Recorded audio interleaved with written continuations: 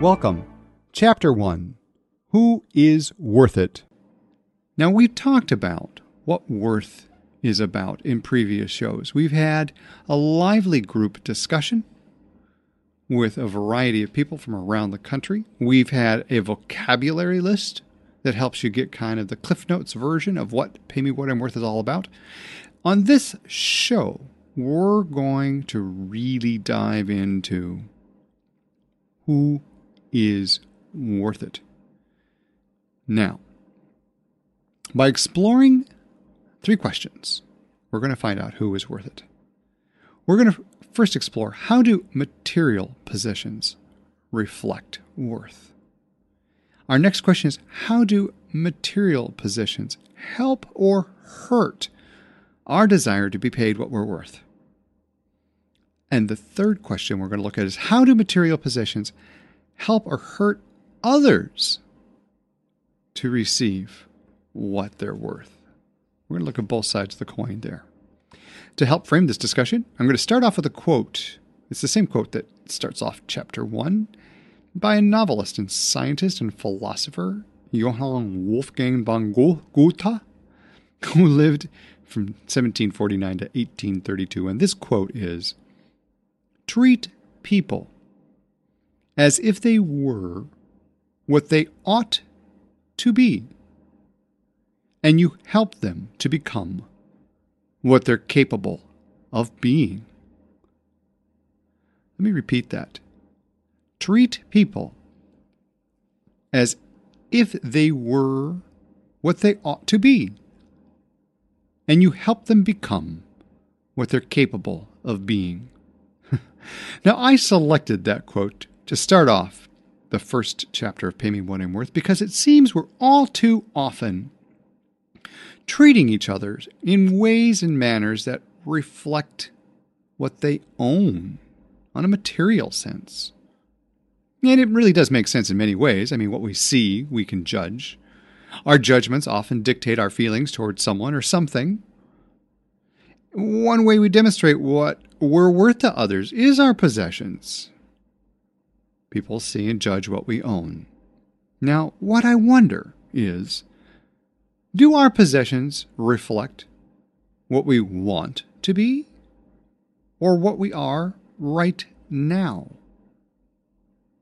Case in point, there are many people out there who have a beautiful home, but they're never in it because they're always working to pay for the mortgage and all the fine things in it. So with that thought in mind, we're ready to explore the first question: who is worth it?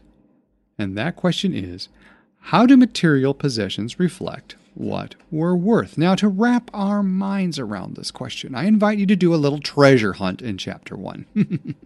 Time to go out there and look at all of your treasures, dig them up. I've designed this treasure hunt in a fashion that you'll be able to feel more than think about what your possessions mean to you. Now, once again, that's important. I'm going to get you in touch with how you feel about what you have, more so than what you think about what you have. As my clients have discovered over the years in my private practice known as soul dancing, feelings are simply more powerful than thoughts, plain and simple. Here's a secret. Listen up. Change a feeling and you change your world. Period. You've heard this before. This is not new. Change a feeling and you change your world.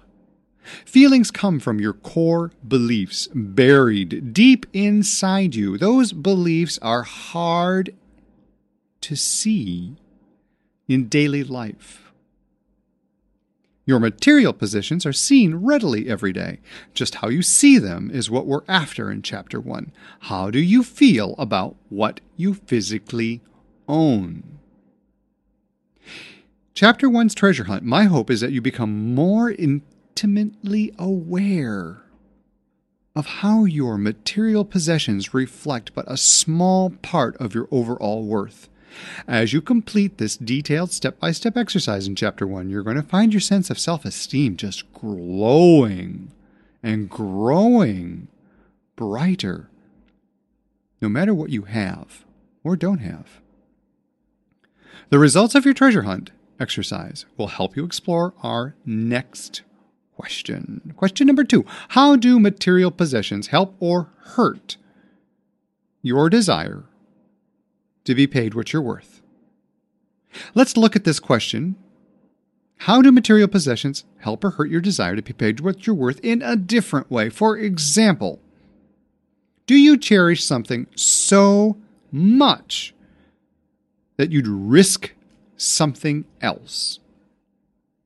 Something like your health, or maybe a loved one, a friendship, your job. Would you risk your reputation? A more concrete example might look something like this. Have you ever known someone who has purchased an expensive item like a home or a car or some other pricey thing that's clearly way outside their budget?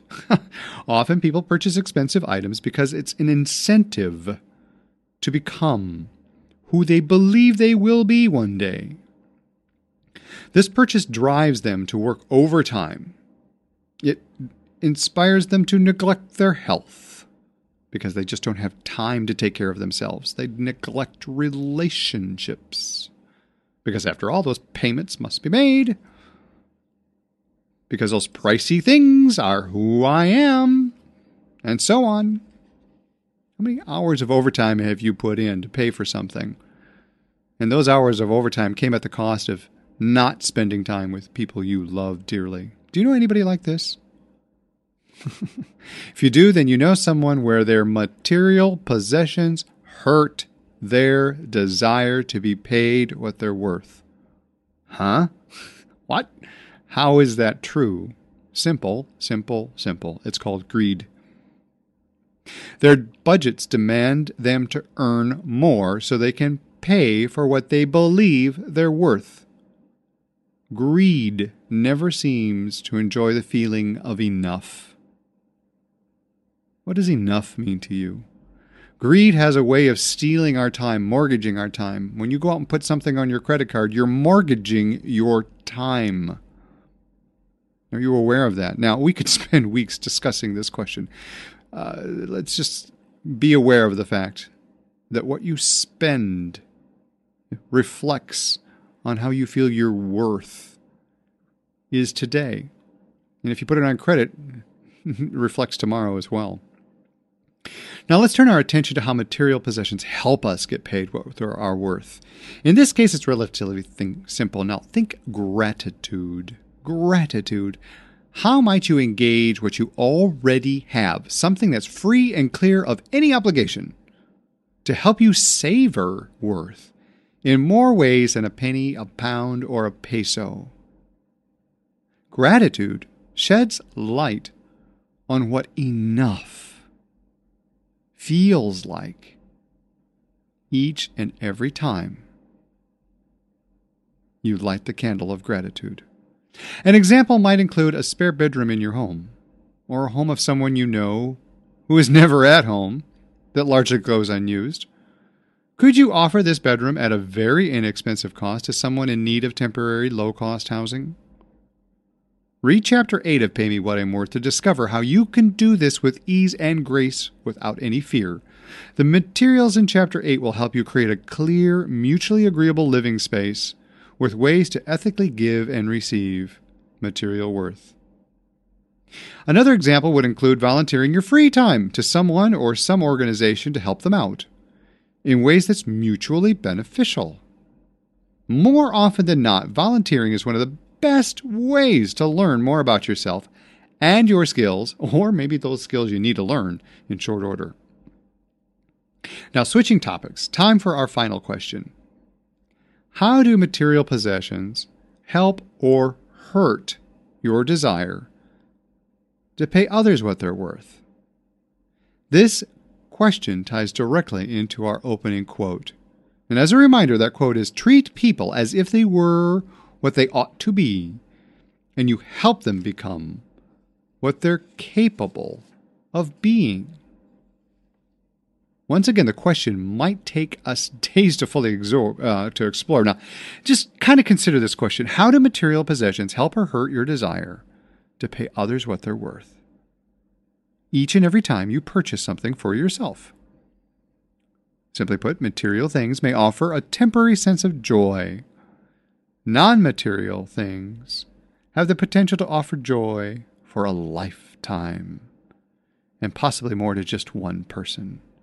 So here's an example. Who do you love and know that a few extra well-timed dollars would instantly dissolve mountains of stress? All that stress would just dissolve away by your simple act of writing a check. Each time you contemplate a luxury purchase, kindly remember your luxury may provide the basic necessities for another loved one. As you discover how to use existing material possessions to benefit you more than just yourself, you discover how your material possessions will pay you what you're worth 100-fold, because what you share with others comes back to you many times over. So, for example, you're considering a new car or home because you feel like you're in a rut. Besides, you're worth it, right? You work hard, you deserve it. You also become aware of a family member or a friend who recently hit a bad streak of luck. You know they're just scraping by. You fear that if you help them out, they might become dependent upon you. You might fear being trapped in helping them out. Your fear just dissolves any thought of offering to help them. Instead of sharing with them your desire to help them, along with your fear of being possibly used, you simply follow your need to please yourself and ignore others, the needs of others. Well, here's the deal. What goes around comes around, folks. You know this. Should you find yourself ignoring the needs of others, don't be a bit surprised if your needs go unnoticed or ignored one day. Over time, I've learned that as I balance my needs with the needs of others, all needs are somehow met. Balance. That's one of the key concepts of Pay Me What I'm Worth, is balance. The more I create ways to balance what I receive, I find myself able to give more with ease. How might you receive more so that you might effortlessly, worry-free, give more? Yeah, here's a hint. Buy this book. To discover answers to those questions, we'll walk you right through them in many of the exercises. Now, as we begin to wrap up this show, I'll leave you to ponder the notion that material possessions you may enjoy today represent but a fraction of your overall worth. Think about that. The stuff that you see in your house, in your apartment, wherever you live, whatever you might drive, whatever you might wear, these material things are what we're looking at in Chapter 1.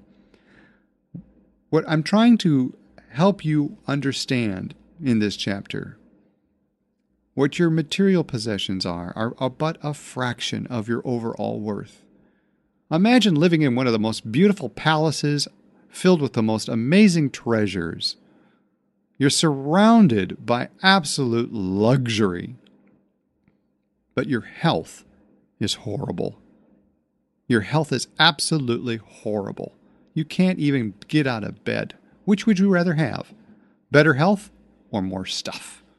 Lots of people are trading that question right now. They're putting in more overtime. They're sleeping less. They're eating more poorly because they've got to get that extra overtime. Think about that the next time you sacrifice your time for more money. Is it worth your health? Is it worth the relationship that you might be eroding away because you're working too hard? We begin to wrap up with an invitation. As always, I do ask for feedback all the time. You're welcome to click over to our discussion board located at paymewhatimworth.com. You're welcome to share your wisdom with us. It's very easy to do. The board is spam-free. People must register in order to leave comments, and those comments are monitored. Anybody tries spamming, they're immediately booted out. And you don't get email from this board. You got to log in to check out what other people are sharing. When you share your wisdom, we're going to enjoy a much more lively, heartier dialogue. Everybody gets to win by sharing your wisdom. So until our next show, I'm Soul Dancer. Again, thank you for your time. May you enjoy fully this day for all you're worth. And remember to check out future shows of Pay Me What I'm Worth. Why? Because you're worth it.